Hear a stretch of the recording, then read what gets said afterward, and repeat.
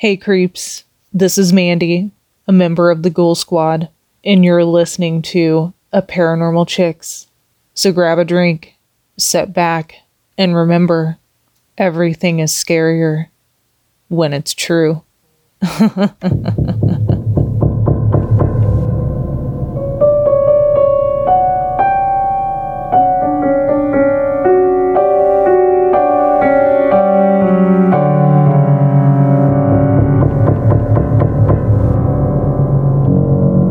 I'm Donna. And I'm Carrie. And we are Paranormal Chicks. Sinister Sightings 80. And y'all just heard Mandy be a total creepster. I mean, whoa, okay, not that. Not that at all. Well, Carrie's just a creep. Well. She's just a weirdo. Do you know the rest of that song? I was thinking. So, Mandy's not a creep, nor a weirdo, and did a freaking amazing job. Absolutely loved it. Thank you for sending in. You know what? We just had to call people out, and they just, if you build it, they will come. Can I complete a sentence? You just had a stream of consciousness going. Right? Yeah.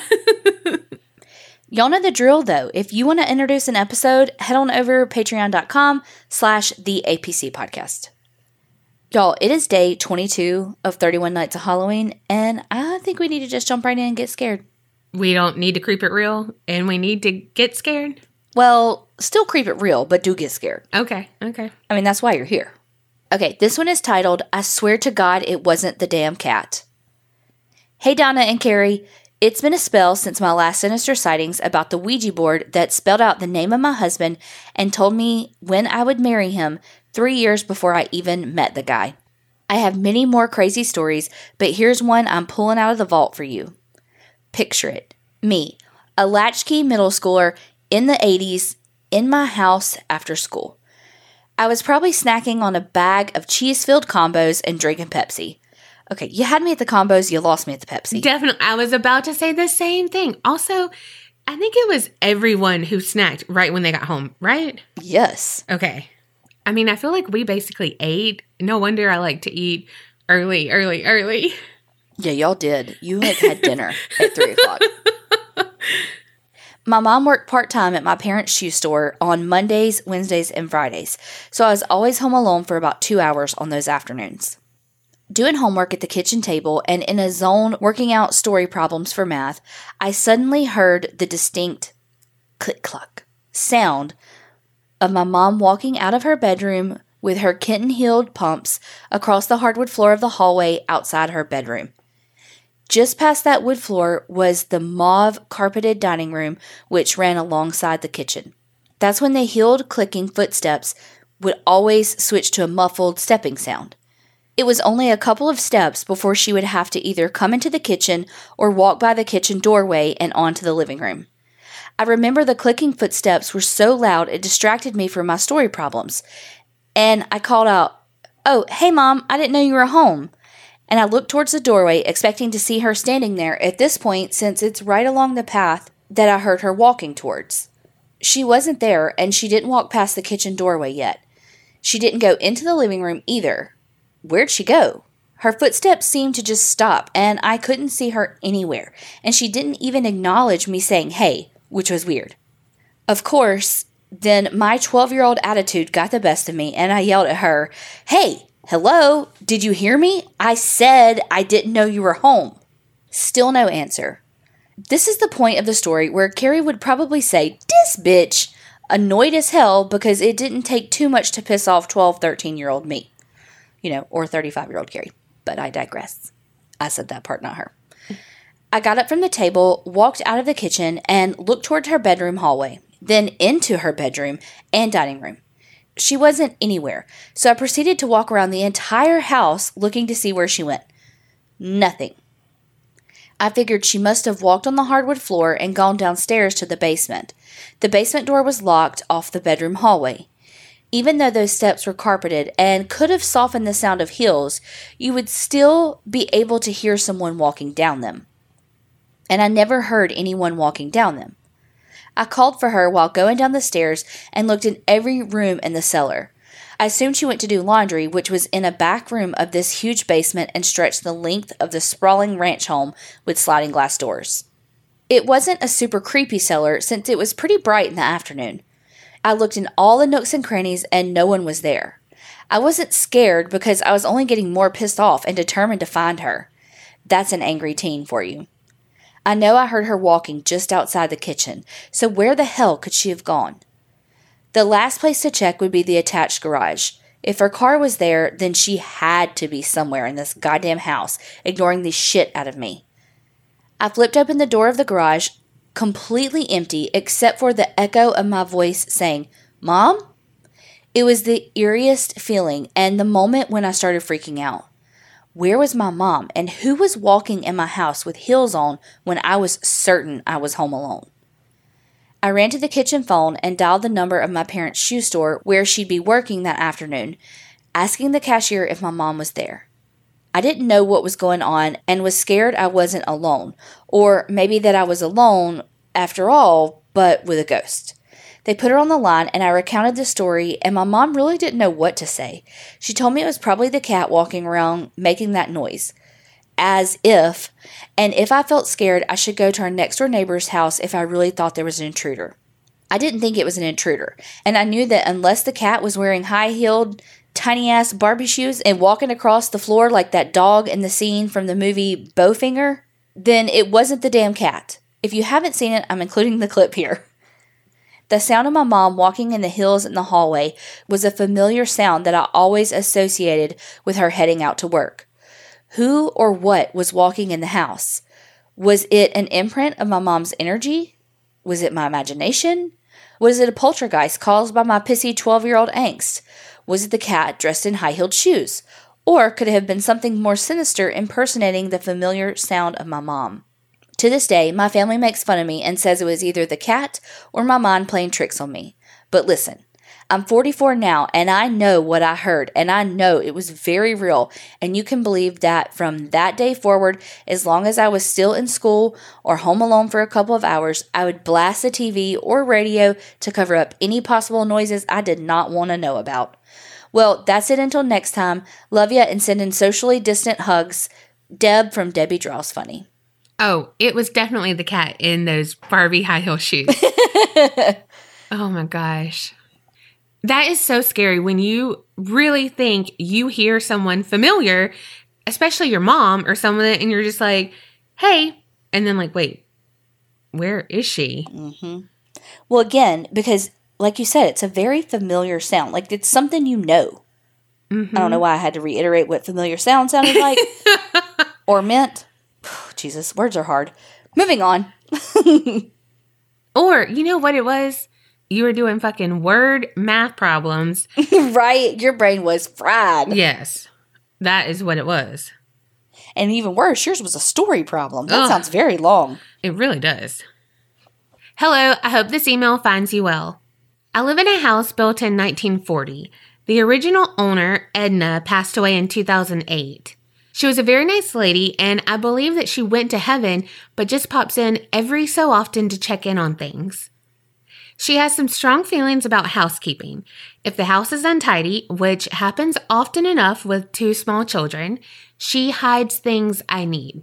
One example, I have a big chest, 36H, and at the time had only one bra that really fit great. Well, girl, I have, the second letter of the alphabet. B? Yeah, I have a B. I know, but I don't know why you couldn't say B. It was just funny. Like, was it though?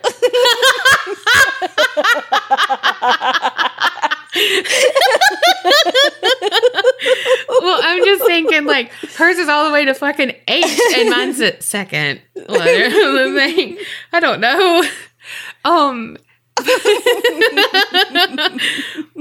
But I still only have one bra that really fits great. Oh, God. Okay. And if I don't quit eating, my back boobs are going to keep eating my bra. Right. I had just taken it from the laundry and laid it out on the bed to put on after my shower. When I got out of the shower, it was gone. Nowhere to be found. Super frustrating. I cleaned up the toys, vacuumed, and left for some errands. When I got home, it was laying perfectly in the middle of the living room floor. The floor I had vacuumed just before I left. Things like this would continue to happen. until one morning I yelled at her, reminding her that it is hard to raise kids. I was tired, and if she didn't like my housekeeping skills, she should help me out, not make it more difficult. Good point. I wish I could say that after that, I would wake up in the morning and any housework I had left over from the day before would be done, like in the Elves and the Shoemaker, but sadly, no. However, nothing has been missing since. I love listening to your show, and thank you for entertaining me during my nightly walks, Nicole. I swear, people, when they have older kids or like their kids are grown or what have you, they forget what it's like to have toddlers and little kids and how much energy they have and that kind of thing, you know, because they just expect them to be like, sit there and be still and not talk and do it. And it's like, they're a toddler. They've got energy to burn. Yeah. They're going to run. They're going to jump. They're going to smack into things and I don't know, all the annoying things that they do, but they're going to do it. Yeah. They're a child. So the house is going to be messy. Yeah. And by that, I mean lived in. Right. That's the thing. There's a meme that's like where you have like this happy face, like, and it says when that annoying child that's been running around the restaurant finally hits the edge of the table. Oh my God, that's so terrible, but true. Yes. I was like, I feel very seen in this because it is like, quiet. Okay. Except for then they're like screaming, crying because it hurt. But really, we don't wish any child would be hurt. No. I'm really glad you stood up for yourself, though, against old Edna. Hey, y'all.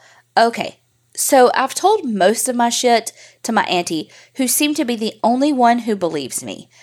But, okay, I want to say this was the early 90s, so I had to be like 5 or so. Okay, so I grew up in this scary-ass house in Michigan. I won't share too much because the house isn't in the family since the late 90s. So this is one of the many shitty things that happened to me in my youth. Because I have some fucked up shit that has happened to me in the last 10 years as far as being an open fucking book for evil shit, until a friend of an ex cleaned them bitches out and helped me close myself up. That sounds like Donna may nasty that shit up, but she just like me. Okay, but to the damn main topic here. Okay, so the house was a creepy ass place, at least for me. Plus, we always had fucking bats. Ugh. Okay, so old house in Michigan, imagine walking through the front door and that was the living room. To the right was the parlor room. Come to find out that parlor rooms were for fucking funeral viewings in old homes like mine. But okay, to the left of the parlor room was a doorway where you can see the creepy ass staircase with an ugly old thick banister at the bottom. What the my girl is going on here? Go through the door and that's the den. Okay, the fucking staircase had, I want to say, 20 steep-ass stairs and a landing. On the left was a bedroom. Go right, take a step, you're in the hallway bathroom. On the left, 2 bedrooms at the end. Okay, so back to the bottom of the stairs. I was a little kid chilling in the living room. Don't know why, but I was heading to the kitchen, past the fucking stairs, through the den, to the kitchen for imagery. So I walked towards the den and boom, I'm fucking stuck. Frozen. I hear some shit. And I don't want to look because I thought, great, this little boy who wears weird clothes wants to play in the closet again. That's a different Sinister sighting for another time. But no, I have never seen this shit before and I don't know why I did that time. But I swear I am going to give the details because I thought that shit was real.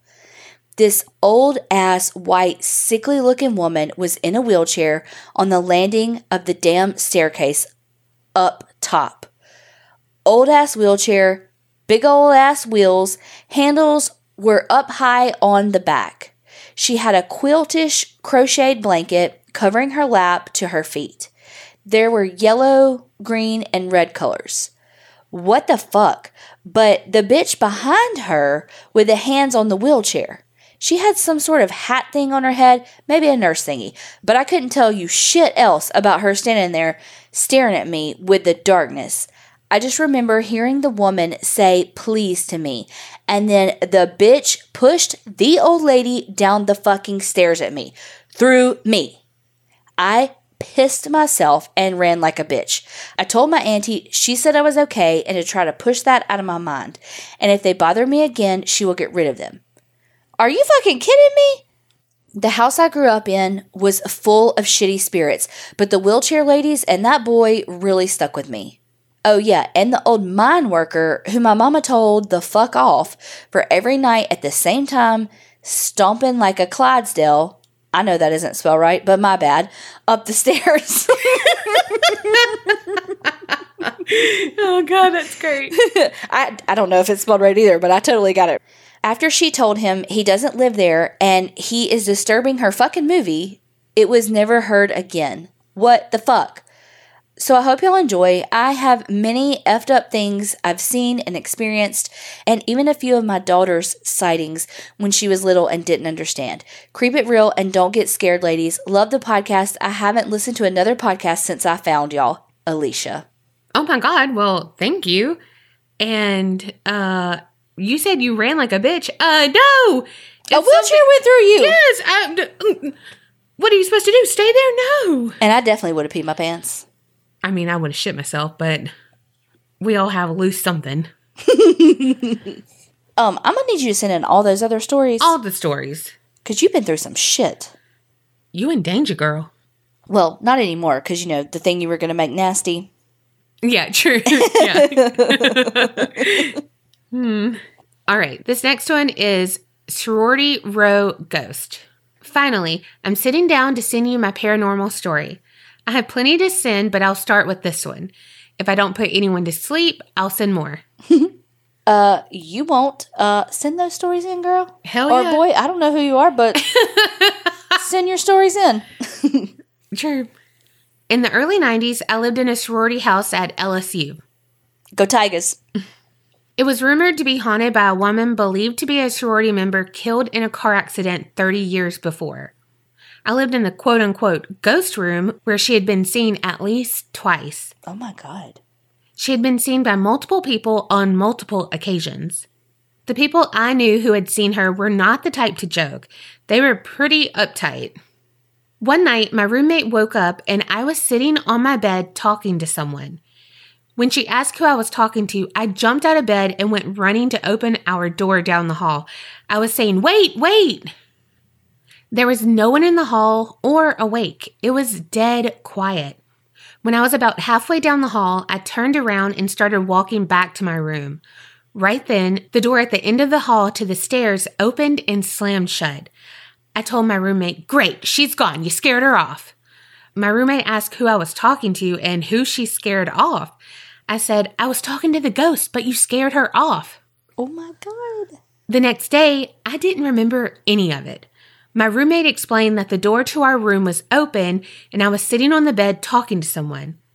But no one was there. And we always closed our door before we went to sleep. She explained that no one was in the hall. It was very dark and quiet. There was no one running, no footsteps, and no one to open the door at the opposite end of the hall. But I was chasing someone. And when I gave up and turned around to walk back to our room, the door at the end of the hall opened to the stairs and then slammed shut. This was a heavy door to a back stairwell that was rarely used. I had never done anything like this before and never did again. Sure wish I could remember the conversation. Oh, and this was the same roommate mistaken for the ghost at the Myrtles one night, but I'll save that for another time. Thanks. Love y'all, Jennifer. Oh my God. What did y'all talk about? I need all the details. I need you to remember. Yes. I mean, I'm sure you need you to remember more than I do, but I need you to. Yes. Oh my gosh. Oh my gosh. You pulled a voice out of Donna I've never heard of. You're really good at talking to people. I sounded like on Despicable. Did someone say steak? Oh my God.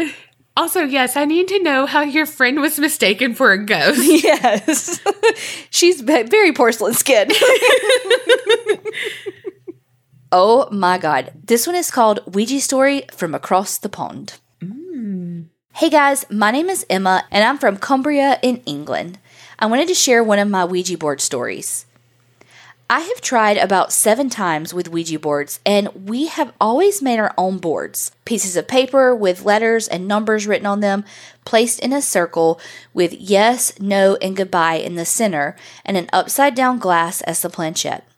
A few years ago, we decided to try it on Christmas Eve with my family at my pop's grandfather's house. We really wanted to speak to my Nana who passed away about 8 years before this. We had 6 of us touching the board and some of the people watching. Of course, the boys decided to creep up the stairs and make zombie noises and scratch the walls and try to scare us. Idiots. At first, the board only wanted to speak to my cousin's friend. It even called her a nickname her dad's friend who passed away used to call her. After an hour of this conversation, with us not hearing anything from our Nana, everyone started moving back downstairs. But myself and 2 of my cousins and my ma'am, Northern for mother, wanted to try one last time to speak to my Nana. My ma'am watched as the 3 of us placed our fingers on the glass and concentrated on my Nana. We asked if there was anyone there, and it moved to yes. It said it was our Nana, and then the glass spelled out my lovely 3. And we all got so emotional, we started crying and saying, "We love you, Nana. We miss you." Then it changed. The board started moving, and through our tears, we spelled out DOYOUFUCK. So, do you fuck? Check yes or no? Yes. I don't fucks with demons. I fuck with something that starts with a D.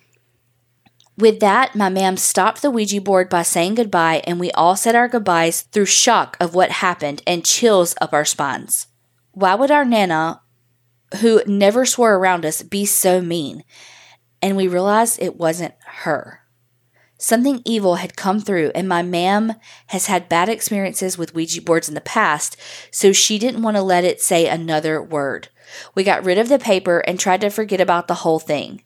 My pop told us a few days later my Nana's cup that always hung on a hook in the kitchen somehow fell off the hook, and a photo of my pop and his new partner fell over face down, and we couldn't help but think if this had something to do with the board.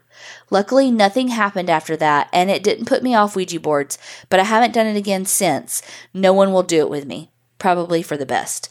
I'm trying to get my ma'am to give me stories from when she did Ouija boards, so I will send them in if I can get her to write them down for me. Keep up the amazing work. I love your accents, and I listen to you guys every day. I don't know what I'm going to do when I'm all caught up. Thanks for taking the time to read this, and I hope you and your families are safe. Love from Emma. How you said I'm all caught up. That's all I could think about was Elvis. Oh gosh, Emma, thank you. Oh my God. First of all, I freaking love the name Emma. Mm-hmm. Emma and Ella. I love those names.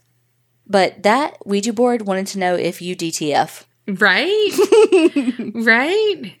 Was that, obviously that wasn't your Nana, but did your Nana come through and then something else came through? And then your Nana was like, no, but I did come through, and was like, see, give me back my cup. Or was it the demon that was like, your Nana's not ever coming back, bam, and did the cup, and then was like, I'm coming for you, Pops, bam. No, because it was a picture of Pops with the new partner. Yeah. So why would the demon be coming for Pops if nothing else has happened? True. Or has it? Well, not that Emma says. What if the demon's actually possessing Emma and she doesn't know it? That's not a thing. I mean, it's a thing, but it's not happening. That's not a thing. Gah. Emma, we know you're not possessed. No.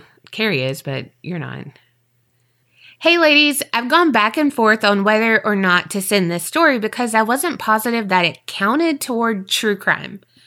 On the Sinister sighting that was released today, May 21st, a woman told her story about an online predator from MySpace that she had given her contact information to. While my story, thankfully, isn't so intense, I had something happen to me in the same realm. This will likely be lengthy because of the backstory necessary to explain what took place last spring. Since I work with children and I've taken steps to not let the story out to their parents, please do not include my name in your telling. At the beginning of my junior year in college, there was an incoming freshman who had taken a few years off between high school and college. As someone who took a gap year as well, I know how weird it is to transition back to school and befriended him. We'll call him Kyle, a good name for a graphic design and computer science major, right?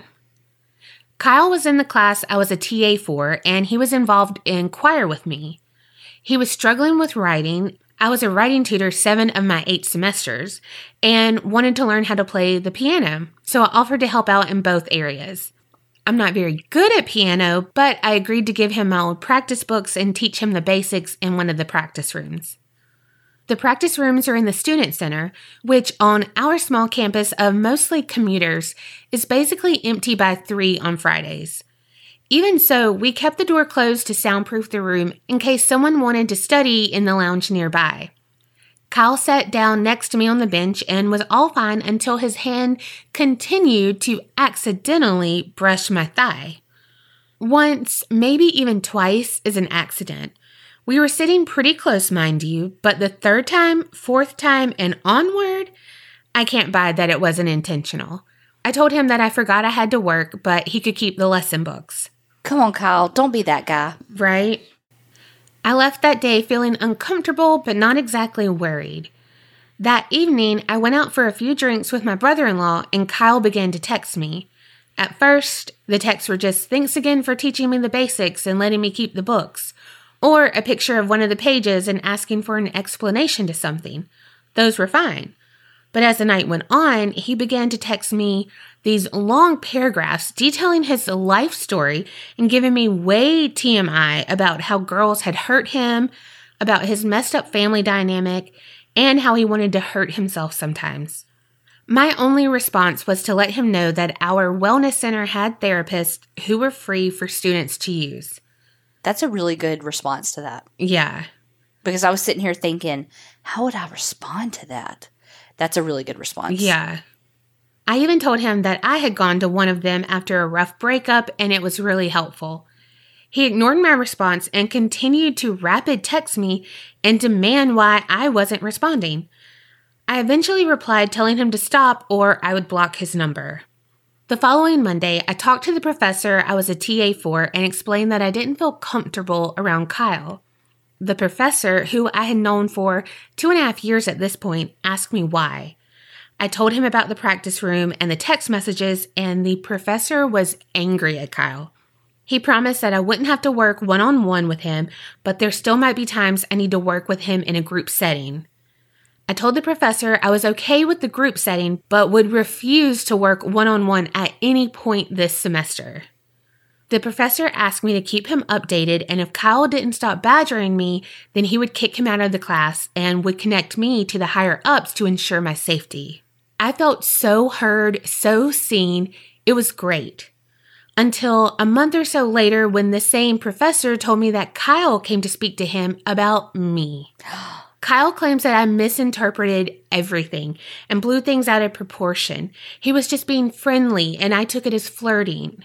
He only wanted to be friends and asked the professor to talk to me about it. It took so much self-control to not explode in the professor's face. I told him, as kindly as I could, that it didn't matter what Kyle said or meant or did because I know what had happened and it made me feel uncomfortable and unsafe around him. The professor made it clear that he took Kyle's side in this situation, and I was crushed. I decided the best course of action was to block Kyle's number and ignore his existence. I didn't want to be accused of blowing things out of proportion again, so inaction through ignoring him seemed to be the best solution. And it worked. Kyle eventually stopped trying to talk to me, stopped asking me questions, even stopped coming to class, which caused him to fail. I kind of feel guilty for this, but not really. The only time I said anything to him for the rest of the semester was when he was complaining at choir about how much his Juul cost him, and I pointed out that just not smoking's free and is better for his lungs, and that got me a dirty look. Flash forward to spring semester. It's February, and I see Kyle on campus for the first time that semester. Like I said, it's a small campus of mostly commuters.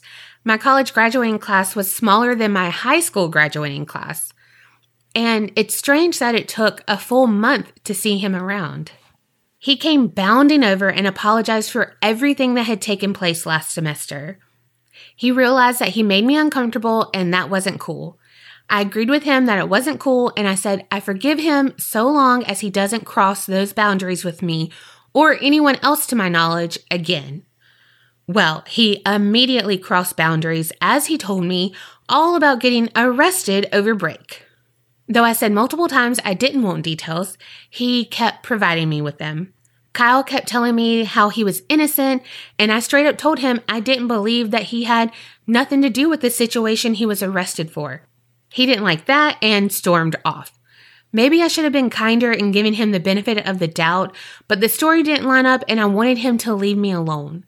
I didn't see him on campus again. He quit choir after fall semester, and I had assumed we just had class schedules that never had us crossing on campus. It didn't bother me any, and I was thankful to not see him anymore. In April 2019, I saw that I had a message request on Instagram from an account I didn't know. I clicked on it, and the person was telling me they came across my nudes online and wanted to let me know because it looked like someone else had posted them. There was a link included, which I knew not to open because, hello, Internet Safety 101. I wasn't worried. I had never taken a nude photo in my life. It was spam intended for me to click on in panic and put some virus on my phone. I deleted the message and moved on.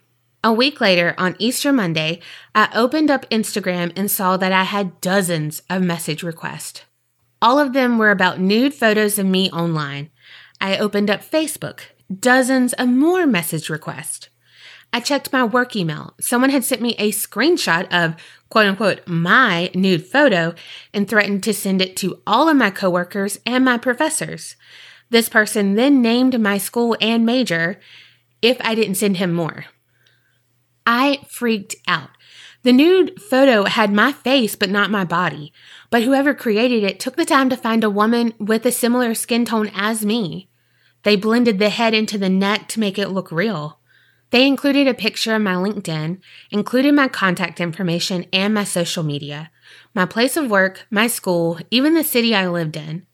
The title of the post was calling me a slut and was posted by a user with the username that included my university's name followed by sluts. I panicked. I called my sister and woke up my parents. I called the police, my boss, and my favorite professor. I had a very angry exchange on Reddit to get the post taken down and blacklist my name so this couldn't happen to me again. Based on the messages I received, this picture and my information had been posted and removed multiple times. Different username each time. Some messages were being kind, telling me that someone posted this without my consent and apologizing for shitty people. Some messages were threatening. I screenshot everything. I saved everything to my computer and printed it off to have a hard copy, just in case. No one doubted that I was telling the truth. My boss sent me flowers and reminded me that I am strong enough to handle this with my head held high. My favorite professor talked to the department head to figure out the next steps for me and what to do if schools find out about this. Teachers had been fired for less. I was terrified that my future career was destroyed before it even began. The police took my statement but never did anything with it. The campus police can't do anything until the city does because it didn't happen on campus, but they're still scanning Reddit for the usernames I gave them. Everyone kept asking me who I thought did it. Remember that I said Kyle was a graphic designer and computer science major? Remember how I said whoever created this picture took the time to blend the skin together to make it look like my head belonged on that body? And with all of that contact information, my social media, my place of work, it wasn't a random attack like my boss suggested. There is too much evidence suggesting that I was targeted by someone who wanted to hurt me. When I passed Kyle's name onto campus security, it didn't surprise them. Apparently, there had been issues with him harassing girls before, but they couldn't do anything because he was no longer a student at my university. I told the head of my work study department what happened because our schedule was posted publicly on the university website. She immediately took it off the website since I worked evenings alone. She told my immediate supervisor, who was the professor I TA'd for. He felt horrible. He asked me if I thought it was someone I knew, and I told him yes. He asked me if the person was in the class I TA'd for. I said yes, but I was ending the conversation there. I'm sure that he felt horrible that he took Kyle's side in the fall when I first said I was uncomfortable. My supervisor began staying until my shift was over so I wouldn't be alone in the library the evenings I worked. My parents put in a security system, and my siblings were good at staying home with me whenever I needed someone else to be around. I'm the last kid living at home, and our parents work strange hours. Over a year has passed, and to be honest, I still don't feel safe being alone. I have no idea where Kyle might be now or if he'd actually want to hurt me. I don't know who downloaded the photo or if more fakes were created. There was a link to an IMGUR folder that was deleted by the time I clicked on it, but supposedly there was an entire album of my nudes. And I didn't know who might want to come see me in person after seeing that photo. He put my contact information. He put my place of work, my social media, my major, my university, and my LinkedIn account. It's too easy to find people, too easy to figure out where I live or where I'm working now.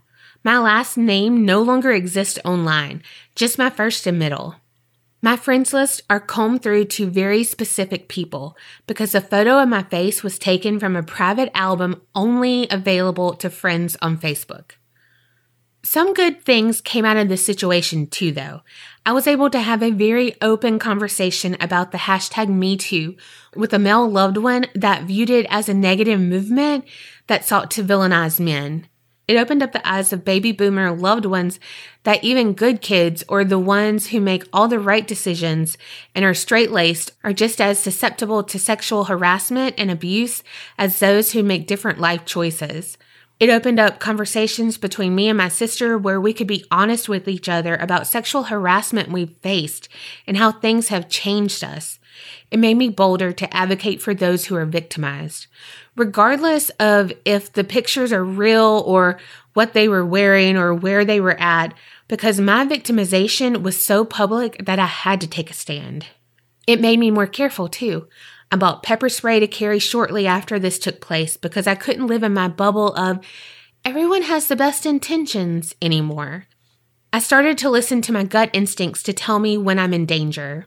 That gut instinct got me and my mom out of a bar where, looking back, 2 men were working in tandem to spike my drink. The Kyle situation made me angry at apathy, which made me call that bar dozens of times, demanding that the tapes be pulled and go into their HR department to out the employees who heard what I said and ignored my concerns. When I finally got a call back several weeks later, it was inconclusive because there wasn't a camera that could see my drink, and I was promised a free round next time I was in to apologize for all the trouble. Oh, what a wonderful gift. Thank you. Good came out of this situation, but I wish it had never taken place. I hate expressing that I inherently distrust men until they give me ample reason to trust them, but I've had too many circumstances that taught me trust can be a very dangerous thing. Again, good came out of this situation, but a year later, I still think about it daily as I set the alarm when I'm home alone and keep my pepper spray next to my bed, just in case. I think about what could have happened if I didn't know to immediately bring others into the situation. If I didn't know to call my favorite professor or my boss, or if I was too afraid to tell my parents in fear that they wouldn't believe me that I was innocent. I think about how much worse things could have ended and how the lessons I learned changed the outcome for future situations. The Kyle situation effectively changed the way I live, and while my caution makes me safer, it also makes me afraid because it feels like I'm just waiting for the next attack. If his goal was to scare me, he did a damn good job of it. Thank you for reading my story. I'm sorry that it was so long. I hope things were clear. There were so many moving parts to what happened. Keep it real and only be scared of assholes like Kyle. Fuck Kyle. Right? Oh my gosh. And fuck that professor that you TA'd for, man. Yes. Because you're right. It doesn't fucking matter what his intention was or anything like that. It does not fucking matter. It made you uncomfortable and he crossed the line. Yeah. It doesn't matter that, oh, I didn't mean to. It doesn't fucking matter. He did it. That's like saying, I'm sorry if I hurt your feelings. No fucking if about it. You did. Yeah.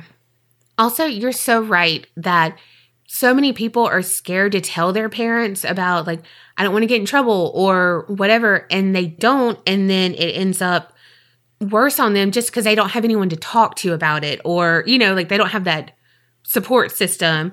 Or the behaviors escalate and you don't know where to go. You don't know what to do because you don't have any, like you said, guidance, support, but also nothing's happening to deter it. Yeah.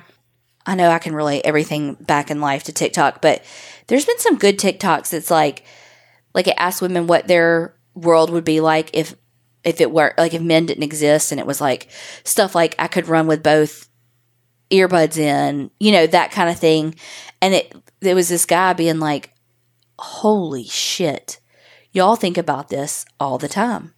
Like you are constantly in protection mode, you know, and it's so true. It really is. And that goes for men too. There are men who are victimized, and I don't want to minimize that. You know, there are definitely men who are victims as well. Well, it's just the society we live in, the world we live in. We're all on high alert. Mm-hmm. Well, we're glad you're safe, and we're glad that you had support from everyone that you got support from. All right, this one is 3 stories for Sinister Sightings. Hello from Texas. I stumbled across your podcast a few months ago, and I love it. And y'all. Now with that out of the way, I'll try to make these as short as possible because I tend to ramble. Story 1. To start off, my mom passed away in a car accident in 1998 when I was 3 years old.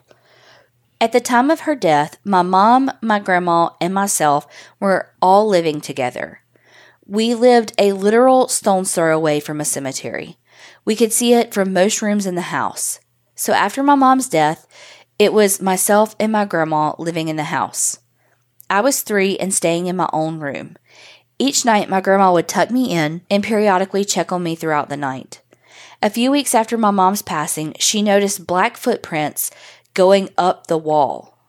Oddly enough, she held my feet up to the footprints, and they were essentially mine. My grandma was freaked out and painted over them immediately. The footprints showed up 2 more times before disappearing for good the final time she painted over them. She can't explain it, and it still freaks her out to this day. Holy shit. Story 2. My grandma eventually ended up remarrying and moving across town. She sold her house next to the cemetery to my uncle and aunt, as they were newlyweds at the time and about to start their own family. They started renovations a few years after moving in. By that time, I had a cousin, and we would spend a lot of time together in the house. My uncle was an amateur construction worker and was doing some stuff in my cousin's room. He ended up putting a door on the closet that was too big for the frame. So essentially, the door was stuck in the frame and wouldn't open. It stayed that way for months. One night, I was staying the night, and I suddenly awoke in the middle of the night to her closet door wide open. I don't know how it happened, but her parents said they didn't do it. Story 3. My aunt would tell me a lot of instances where she felt uncomfortable in the house. She told me that she would talk aloud to whomever or whatever, and most of the time, the feeling would dissipate. I wish I could have gotten the opportunity to ask for more stories, but she tragically passed in 2014. Well, these are my stories. I hope you enjoyed them. Stay safe out there. Holy crap. There's some stuff going on in that room. Yes. All right, last one. Hey, ladies. First off, I want to thank you both for the amazing Facebook group and amazing people your podcast has brought me to. Through this lockdown and everything, it has been some light in this crazy time and a newborn. Oh, Lord. Y'all are absolutely amazing. Truly, you have no clue how much y'all have been a part of keeping me together. Quarantine and a newborn? Oh, my God. Oh. This is the after story of the paranormal creepiness of giving birth during COVID. I've had many experiences in my life, but the latest one has shook me to the core. As a new mom, I have been on high alert with things that may be around my new son. I gave birth and then we went to our room. That same night, I woke up and standing next to my son was a freaking gray dog. I thought that I was just seeing things because of the epidural and the pain pills I was on. I threw white light into the whole room and felt like cockroaches were scattered around the whole room. I have chill bumps from that. God. Oh, I can't say that again. Oh, I gotta go up, so I can't. Oh, that word, it like highlights for me. Well, also, I believe when we say them, I got those big trees too, and they huge. And every time like something is mentioned, one's there. I'm going to show you how big those motherfuckers are. No, I know how big they get. Whew. Okay.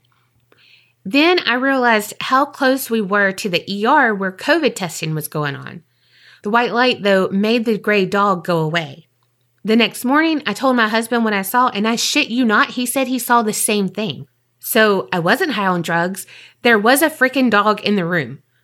We were discharged that day and didn't have to worry about sleeping there again. Sigh. Now, when we got home, the bassinet is next to my side of the bed, and as I'm falling asleep, I hear my husband say, "My son," right next to me. I open my eyes, expecting a cute visual of my hubby looking at our son, and there was nothing. My husband was asleep. I woke him up and said, "Do you feel anything?" And sure enough, he did. So night 3 of baby being home, we were using sage and made that crap leave us alone. It went away finally. Since then, we have been sleeping well, nothing coming at us. Whew. It was absolutely terrifying trying to protect my son and being a brand new mom, being in pain still, and I was so scared we wouldn't have enough energy to make it go away. But dad energy was amazing and it finally left. I can tell you that since then, we haven't felt anything and I'm so happy.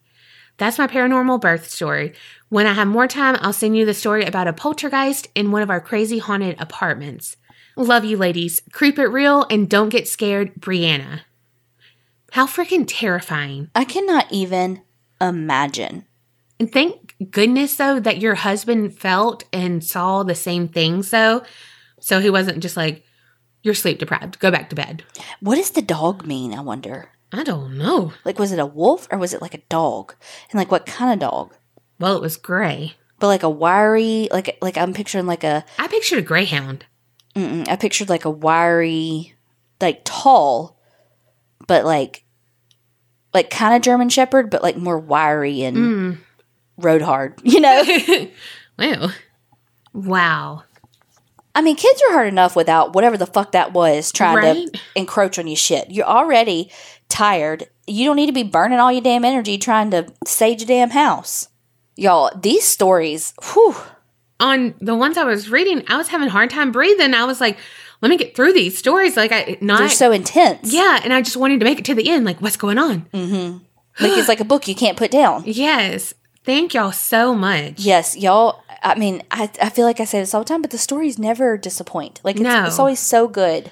And thank y'all for trusting us with these personal stories. Oh, absolutely. We will keep anything anonymous that you want us to keep anonymous. It can be your name. It could be where you live. Anything in your story that's an identifier that you don't want people to know, we will keep private if you just tell us. Yes. Thank y'all so much for sending them in. If you have a story to share and you're not sure where to send it to aparanormalchicks@gmail.com. And remember, creep it real and don't get scared.